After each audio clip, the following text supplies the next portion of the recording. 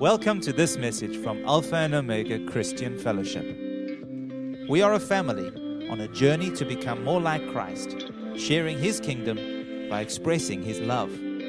We hope that you will be blessed and encouraged by what we have to share. Once again, it's good to see you all this morning. I want to pick up on a flow that's really been a great blessing to me. Over the last couple of weeks, we've been talking about relationships within the body of Christ, specifically strategic relationships. A couple of weeks ago, I used the analogy of Moses and Aaron and how Moses needed an Aaron, and through Aaron's influence, Moses accomplished and what God's calling and purpose was in his life, but he needed somebody alongside him. And sometimes we need an Aaron to come alongside us and help us discover and walk in the grace that God has put upon our lives. And other times, we need to be that for somebody else. And it was a beautiful service and a wonderful awakening. Last week, Pastor Andreas ministered on and gave beautiful examples of spiritual fathering and mothering, and how, and the beautiful testimonies that he shared of how lives had been changed through this principle. People had been ushered into the call of God in their lives. They'd been shifted from one place to another, sometimes geographically, sometimes occupationally, certainly spiritually, and in terms of thinking and understanding, and entering into callings and things. There's something on this message that I feel is very powerful, and I want to continue in that flow this morning, because there is one character trait for me. Personally, I see it in my own heart and in my own journey, and as I pastor others, there's one character trait that separates those who say they want to be discipled from those who are disciples. And that one character trait, in my mind, is a spirit of meekness. And I want to talk to you today about a spirit of meekness. What is meekness? My understanding, experiential understanding especially, is meekness is simply a desire to learn, to apply, and to be corrected. When you learn something new and you begin to apply it, it's tricky, it's difficult, right? Any new skill, any new way of thinking, you fumble and you make mistakes as you go. A meek person is willing to learn new things, to take on board new things, not just to go, oh, that's very interesting, but they are willing to change the way they behave, the way they do things, to apply what they have learned. And as they do so, they also are willing to be corrected and, in fact, value correction in their application. I was watching this. Let me not go jump into too many examples too early. Meekness is also a willingness to adopt and adapt another way of thinking. For me to adopt and adapt to another way of thinking, I need to be willing to let go of my own way of thinking. Amen?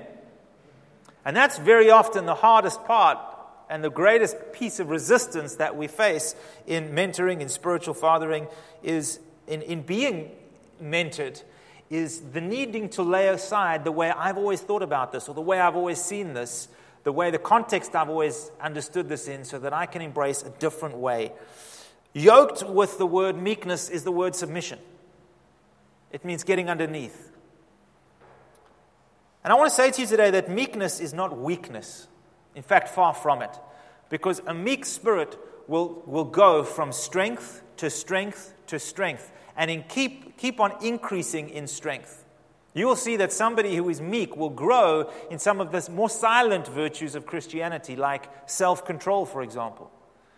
Self-control, and meekness is not weakness, it is strength under control. Strength that has been channeled and is governed rightly. And those who are wise learn how to work this out.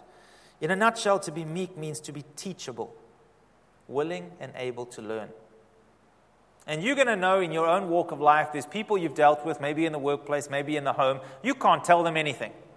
Any of you raised any teenagers? There's the old story about, when I was 16, 17, my father, he knew nothing. And by the time I turned 23, I was amazed at how much he'd learned in the past 5-6 years. It's the idea that you can't teach them anything, they know everything. And that's kind of the opposite of meekness. But also, and you've seen it in yourself, when someone's trying to help you and guide you and you don't want help, you want to do it your way. You think you know what's best because I've done it this way.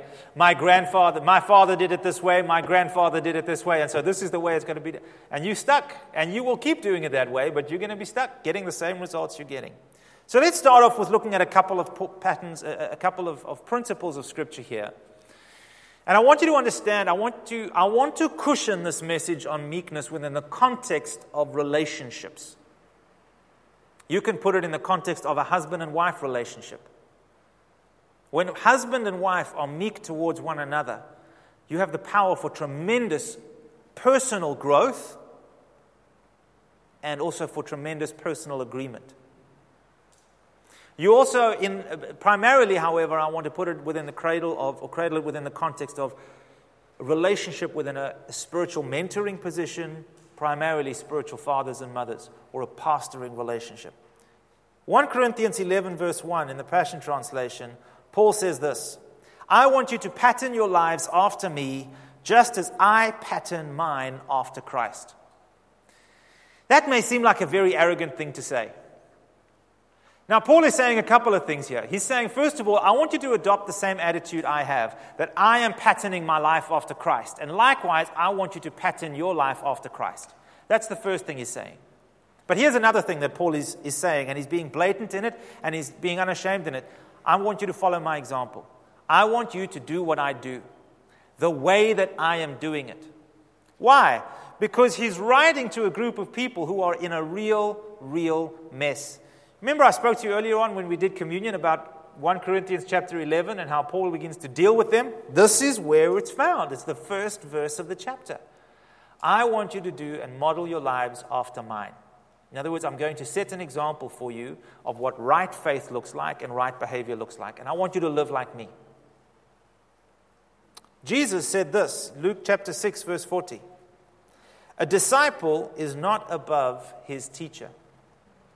But everyone who is perfectly trained will be like his teacher. And this verse really implies an internalization and an embodiment of a life, of a character, of a nature, of a vision. It means you get it. You've got it.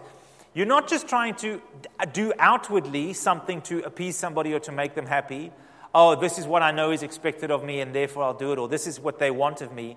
I am actively looking at somebody else's life and allowing myself to adopt and change according to the example that they set in front of me. Now, this requires a measure of trust, wouldn't you say? Huge trust. To have somebody in your life and you're willing to say to them, tinker at your leisure. If you see something in me that you got an issue with or that you think differently about or that you see is wrong, I give you the freedom to come in and correct me. Change me. Change the way I'm thinking. Point me towards the truth of what God's Word says. Show me how to do it. I'm watching you. Let me learn from you.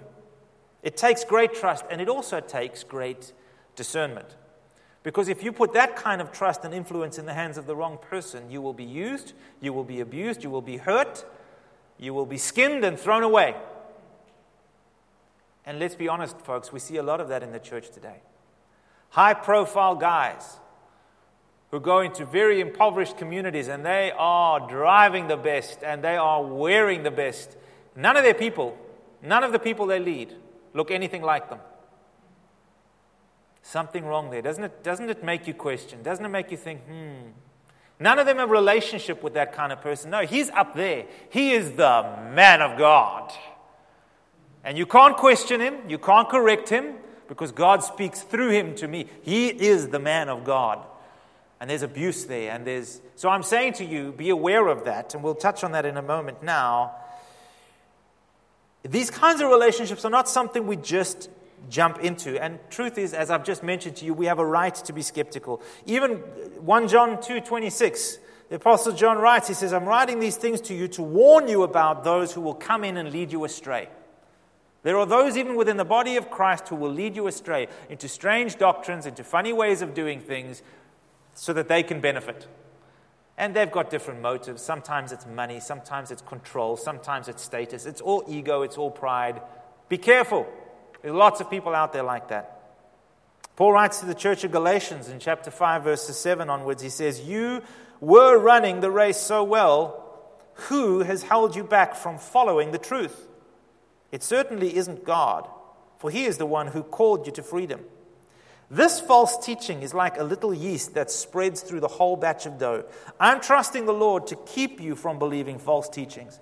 God will judge that person, whoever he is, who has been confusing you." And so here you have a very interesting case where the two narratives that I've been speaking to you about today merge. The first one is this: the people of Galatians were under Paul's covering. He was their spiritual father. He had tremendous influence over their lives, over their faith. He taught them how to walk in righteousness and in the ways of God. But then in came some other teachings. In came another way of thinking. And the people began to embrace it. They said, "Oh, you need to do this, and you need to add this to it." And you need to observe the festivals and observe the Sabbaths, and you may not eat this, and you can only eat that. And all kinds of Judaic law and different ways of seeing things and doing things came into the setting. And so here we see those who now, through their own misunderstandings, will lead you astray, will lead you down another path. And Paul is saying to them, "Hey, wake up. Who's bewitching you? You are coming under a different influence here. What God intended for your good and how God intended you to live in liberty and freedom is now being jeopardized through an influence that you are allowing to come in. You are giving ear to the wrong voice. Listen to me. I am your spiritual father. I am your apostle. I will teach you the truth." And again, these comments don't come from an arrogant heart. These comments come from the heart of one who dearly loves them, who traveled a long way to reach them, who ministered the word of God to them, who struggled with them, who's endured with them, who's praying for them, who sincerely cares for their well-being. And he says, you are listening to the wrong voices. Stop it, because these things will lead you astray. They will lead you to a harmful place, outside of the fullness of the will of God for you. They're putting limitations on you that God has not put on you and does not want on you. Come out from under that, Paul says. Follow the teaching that I've given you again and again. And so I understand it's important that we don't just rush into these kinds of relationships where we allow people to have huge influence on our lives. It's one of the problems, folks, with the modern age that we're living in, that so many voices are so easily accessible at all times to us. You can listen to whatever you want to on YouTube, on Facebook, on whatever social media platforms you want to. And the algorithms are adjusted in such a way that they will keep feeding you what you want to hear. And they will lead you further and further and further down the truth. What was that statement that we heard this week about the algorithm? Yes, the algorithm is my shepherd. I shall not want.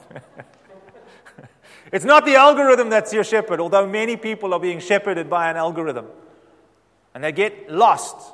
They follow trails that lead them deeper and deeper and deeper into deception. Ladies and gentlemen, God has set loving fathers and mothers within the body that are there to protect you from these kinds of things. They're ordained to set an example before you and to lead you in the ways of truth. That's why recognizing and knowing these individuals is so vitally important. They are your first port of defense. And, you know, if you think about this, there's a reason that Paul gives criteria for elders in the church. It's not for the purpose of hierarchy or class. These people are better than others. No, it's for the purpose of testimony and example, and for the purposes of respect. That you can recognize those who are truly walking in faith, that are living out the Word of God, and give them the honor that is due to them. Because when Jesus ministered the Word of God, the hallmark of His ministry was that He ministered with authority. Why? Because unlike the scribes and the Pharisees who were just doing outward things, Jesus truly embodied the message that He preached. To Timothy, he writes, if anyone desires to be a bishop, it desires a good thing. That's 1 Timothy 3, I'll start from verse 2. He says, a bishop must be blameless, the husband of one wife, just one, and not one at a time, One wife. Temperate, sober-minded, of good behavior. He must be hospitable. In other words, he has an open door. He's not some man up there who you have to go through 14 secretaries to get to. Hospitable, able to teach, not given too much wine. You can give him a little, but not too much. Not given to wine. In other words, he's not addicted. He's not always at the bottle. He's not violent. He's not greedy for money, but he's gentle. He will walk with you and correct you in gentleness. He's not a harsh person. Not quarrelsome. Not looking for arguments to prove a point. Not covetous. One who rules his own house well, having his children in submission with all reverence. For if a man does not know how to rule his own house, how will he take care of the church of God? I heard a testimony many years ago about a pastor whose daughter went into just embraced a real rebellious attitude. And when he could no longer manage his daughter, he took a sabbatical from the ministry. He says, I need to step back. And he gave himself to prayer and fasting until he saw a change in his daughter's life. After the first month, his daughter cottoned on to what was going on. Dad, why are you not going to work anymore? What's going on? And he explained to her, this is what's going on. Until my house is in order again, I'm disqualified from ministry. It was only a few weeks after that his daughter realized the weight of what she was doing. You see, your actions affect more than just you. They affect your family. They affect your church body. And the fact that her father was so serious about the calling and the responsibilities that he wasn't playing around, he wasn't playing games. His daughter's heart changed. She repented, she came back, and he was restored to ministry. Now, isn't that a powerful testimony? You know, the normal testimony is that the pastor's kids are the naughtiest. We say it's because we play with the congregation's children. The children do. Careful. But you understand what I'm saying.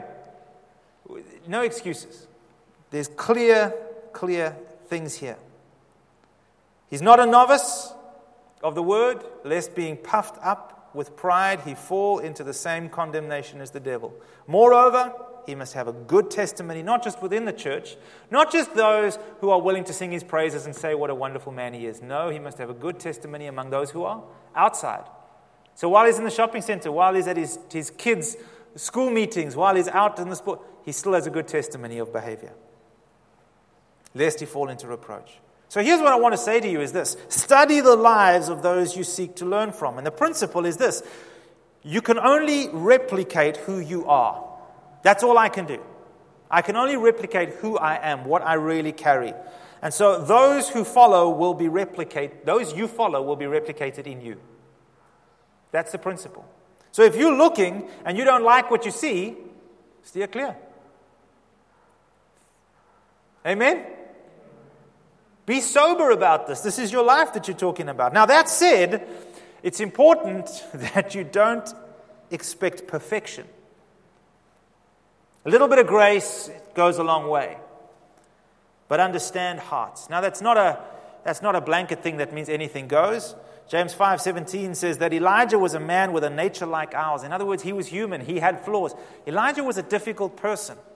But yet he prayed earnestly that it would not rain, and it did not rain on the land for 3 years. Elijah's humanity, his weaknesses, his flaws, his foibles were not a hindrance to Elisha. You understand? Now that doesn't excuse Elijah's hindrances and flaws, but they weren't a hindrance to Elisha. Why? Because he knew that God had called him to follow that man. And therefore he could see, and he had a context beyond the man. Elisha got it. In fact, Elisha so got it that he doubled Elijah's influence and effectiveness. He did double the miracles that Elijah did. He caught the heart of Elijah. He followed Elijah as Elijah followed the Lord. The same principle that Paul was saying. Neither did it in perfection. But there was a heart that was captured and caught, replicated, and lived out. Jesus said it this way, I tell you this timeless truth, John 14:12. The person who follows me in faith, believing in me, will do the same mighty miracles that I do, even greater miracles than these, because I go to be with my Father. The Message says, the person who trusts me will not only do what I'm doing, but even greater things, because I, on my way to my Father, am giving you the same work to do that I have been doing. In other words, those who get it will become it. Those who catch the heart of those God has given to lead them will become or embody the same kind of influence, will carry within them the same kind of grace. And that's the aim. That's the purpose. It's that the effectiveness and the grace and the calling that God has placed on one may be multiplied so that it continues to grow. That's the way Jesus did it. He multiplied and replicated himself in 12 people. Very different people who would take on the heart of Jesus and express it in very different ways. They go to different people in different environments. But they got it. And they lived it out. And we know the power. We're all here today because of the effectiveness of their ministry. God places us under people that we may catch what is on their heart. That we may see them and recognize it and model our lives after the example that they set. That we may catch the heartbeat of the calling of God that is on them and discover our place within that calling. That we too may take that calling beyond just an individual, but may become the embodiment of that, and it may replicate and reproduce once again through us. But this requires a meek heart. The whole motive behind these kinds of relationships, folks, is sincere love and care. The kind of sincere love and care which can be felt both ways. This is not a one-way street. Any relationship that is a one-way street has something wrong with it. It's either abusive, or it's controlled and domineering, and it's wrong. Hard attitudes of sincere love and care going both ways. You see, for me to truly lead somebody in the ways of the Lord and to hear from God on their behalf and to speak into their lives, I need to be invested in them. I need to care about their well-being. Otherwise, I'm going to use them to fulfill my plans and purposes, bring them into so that they can help me with what I've got to do. And that's the wrong approach completely. It's about recognizing and loving somebody and encouraging them to be who God has called them to be. But at the same time, that person needs to recognize, honor, and value the person that God has given to them to help shape and mold them. To love them, to honor them, to respect them. You see, the purpose for this is spiritual development and welfare. And if you resist it, you resist what God wants to do in and through you. Hebrews 13:17 says this, be responsive to your pastoral leaders. Listen to their counsel. Why? They are alert to the condition of your lives and work under strict supervision of God. Listen. Keep an open heart. What's he saying? Embrace a heart of meekness towards them.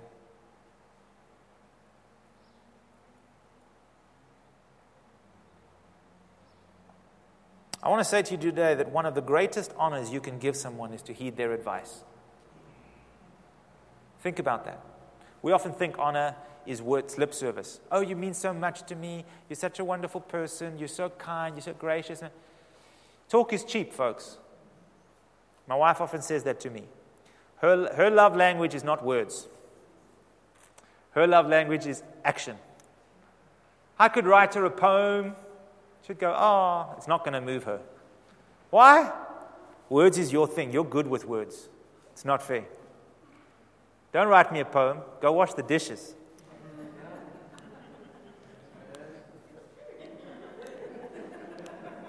Talk is cheap.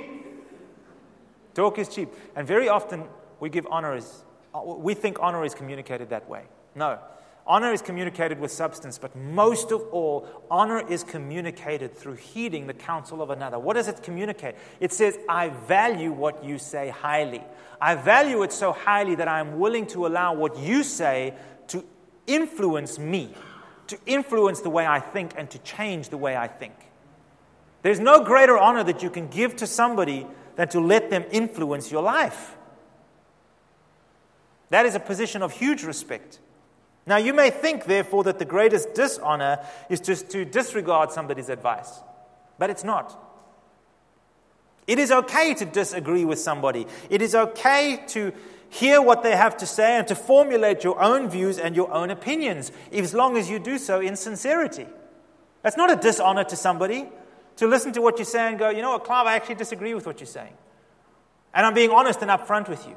No, one of the greatest dishonors you can give to somebody is to pretend to heed their advice, whereas actually dismissing it as irrelevant or useless. Oh, yes, Pastor. Yes. I'll do that. Or, yes. Generally what it is to, thank you, but I'll pray about that. I've seen many people over the years call Pastor Andreas Pastor. I've seen many people call him spiritual father. And I've watched as they articulate with their mouths a sentiment that they undermine through their decisions and through their actions. They like the idea of having somebody over them to cover, protect, and to bless them.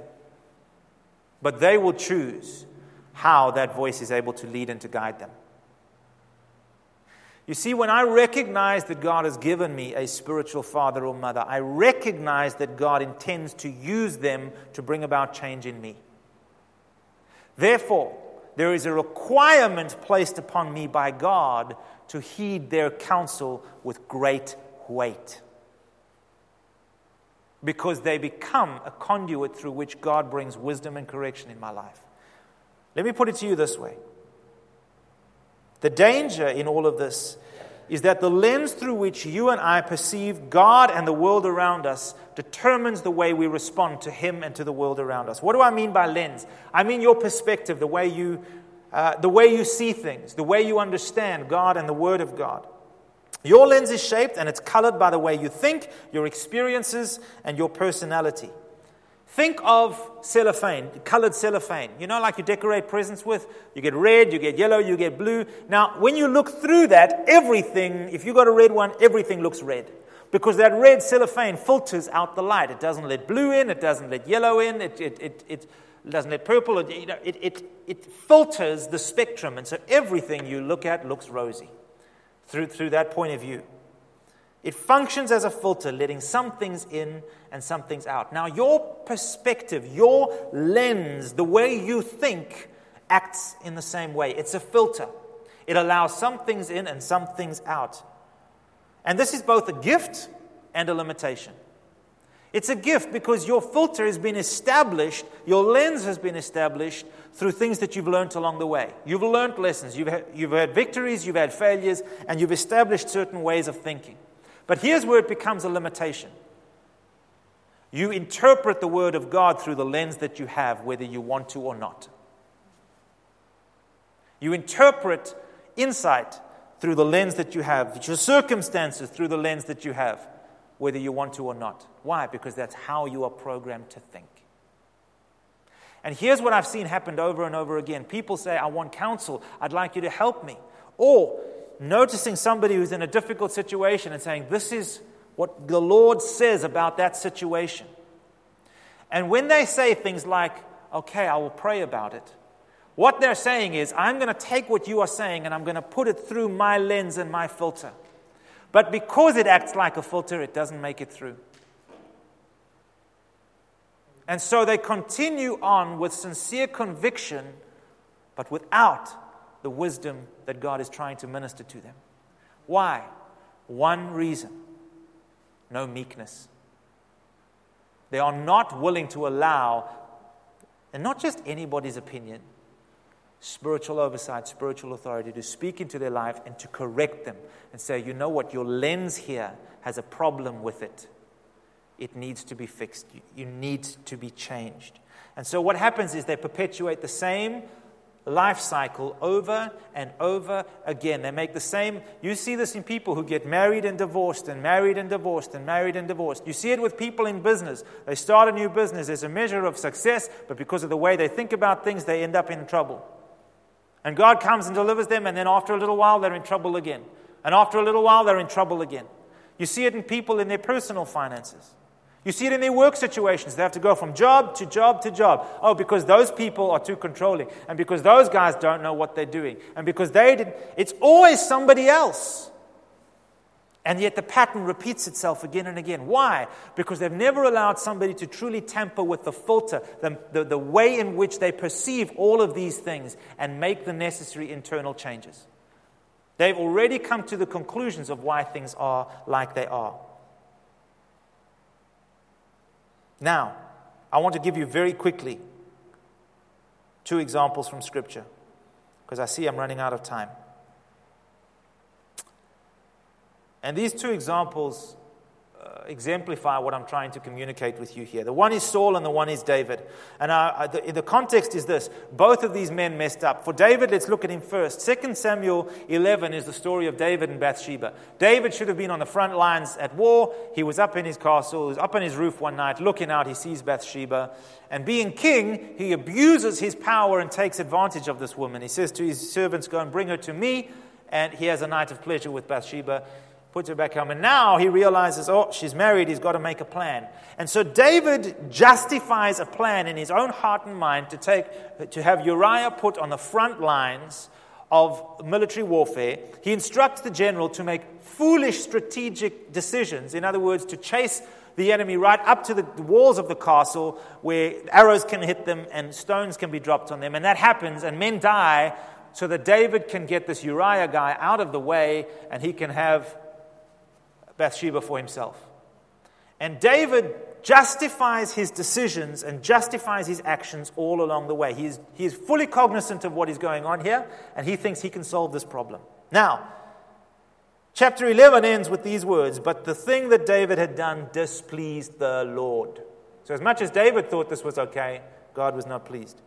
Chapter 12 begins with Nathan going to David, and he rebukes David. He gives him an analogy, and he corrects David and says, this is what you have done to Uriah. And in verse 13, David says to Nathan, I have sinned against the Lord. You see, in the presence of Nathan, the representation of God's voice, the prophet, in his life, David's justification is stripped away. He repents. He allows Nathan to correct him. He adopts Nathan's way of thinking about what he has done, and he changes. Now, there were consequences that David suffered for those actions. But his heart was willing to change. The outstanding characteristic of David, is that the Bible says he was a man after God's own heart. He was meek. He was willing to change, to be corrected. Now let's look at Saul, David's predecessor. 1 Samuel 13, we find Saul making offerings that it's not his place to make. It's Samuel's job to make the offerings. But Saul reasons in his heart, well, Samuel's not here, I'll just do this thing. And he takes liberties that he shouldn't take because he's become proud and he's become puffed up. In 1 Samuel 15, God says, I want you to go and destroy the Amalekites. And Samuel destroys everything except King Agag because, he wants to now bring him back and parade this man. He thinks better of God's plan, and he does his own thing. And again, he justifies his idea and his opinion above God's. Now, in both cases, the prophet Samuel has to come to Saul and correct him, and he does. But the truth is that there's something that Saul hears what Samuel says. The first case, he says, yeah, but you weren't here. That's why I did it. I'm justifying myself. In the second case, Paul says, yes, but we did kill everybody. It's just the king. And then when Samuel begins to squeeze him, he says, no, but the people. And eventually says, okay, I did the wrong thing, but still, would you magnify me in front of the people? His heart remains unchanged. There's no meekness in him. And from that time, he was rejected. That chapter ends. 1 Samuel 15:35, Samuel went no more to see Saul until the day of his death. Nevertheless, Samuel mourned for Saul, and the Lord regretted that he had made Saul king over Israel. Here's what happened. The man that God had set as spiritual oversight in Saul's life to lead him in God's ways realized there's no point to this anymore, and he withdrew. Have it your way, Saul. Reap the consequences, Saul. And that is in essence what happens. When we fail to recognize and to honor those that God sends to us, when we do not receive the correction that they want, that they provide us with, when we do not receive the teaching and the counsel, when we are not willing to be meek, to change, to fit, what's going to happen is their influence withdraws naturally. Because if it doesn't, it's force. I know you have to make it. No one's going to make you do anything. But if you don't want to cooperate, that's fine. That's your choice. But you will stay stuck where you are. And those are very sad words. Those are very sad words in the Bible where it says, well, then Samuel just retreated. He wasn't going to get anywhere with Saul. And that was it. The kingdom was taken from him because he would not be meek. I believe if Saul was repentant, it could have changed. Saul started as a very humble man, but he didn't finish that way. Let me close with these verses of Scripture. Proverbs 21:2 says, every way of a man is right in his own eyes, but the Lord weighs the hearts.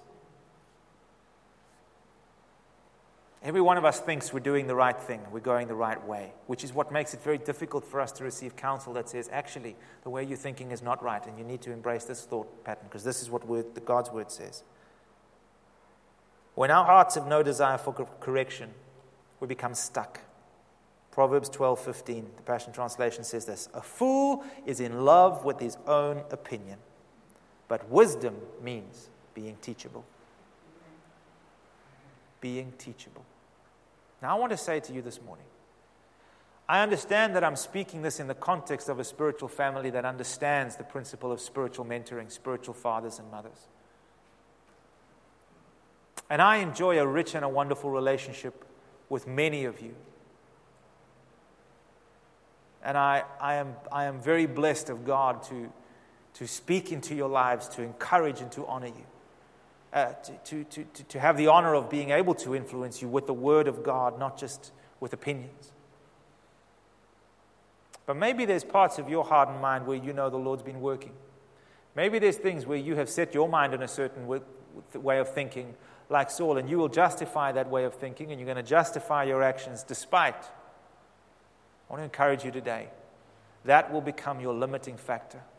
That will cause the wisdom of God to dry up in your life, at least through the vessel, through God, that God has ordained for you.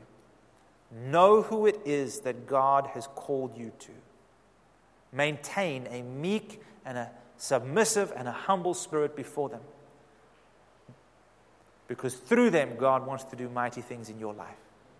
They may not be perfect, but if that is who God has chosen for you, going anywhere else will be like the Galatians, getting involved in other things that will lead you astray and will lead you away from the call of God that is upon your life. You cannot fulfill your spiritual destiny anywhere else but the place and the relationships in which God places you. That may change over time, but know where God has placed you. And maintain an open heart, for it will be grace and it will be life to you. Shall we stand together?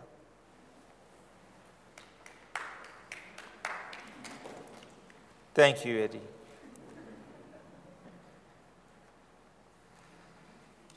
God, I want to thank you this morning for this spiritual family. And I want to thank you that there are fathers and mothers among us who are after your own heart, Lord God. People who love the church. They want the best for your people. They truly, deeply love and care for their welfare, and they are invested in their lives. And I want to thank you. I, as you know, am a product of this kind of relationship, Father God, and I've seen the impact that it can have. I am who I am today because of those I have allowed to influence me. Through their hand, your hand has been evident in my life. And I'm so grateful to you for them, my Lord God. And Lord, I want to thank you also for the privilege that every one of us have to exercise influence, encouragement, wisdom, correction, grace in the lives of others and brothers and sisters and even spiritual sons and daughters among us. that we may point them to you and point them to the truth.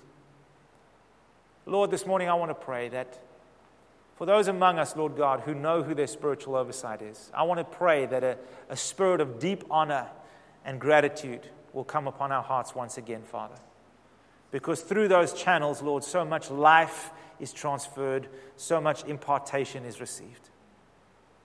And Lord, where meekness perhaps has been waning, Father, I want to pray that you would cause your spirit of meekness to come upon us. Your word says, "Blessed are the meek, for they will inherit the earth." There is something in the meekness of the heart that enables us to receive what we need. And that when meekness is absent, Lord God, there's a blockage that is unable to receive. And so, Lord, I want to pray this morning that where repentance is necessary, Holy Spirit, that you would grant it. That where realignment is necessary, Father God, that you would make that very clear. That we would know, Lord God, who it is that you've called us to recognize, to follow their example, and to allow them to speak into our lives. And Father, I want to pray this morning that this would be an active thing and not a passive thing. And I pray that today in the name of Jesus. Amen. We hope that you've enjoyed this message. For additional resources and more information, come and visit us at alphaomega.org.za.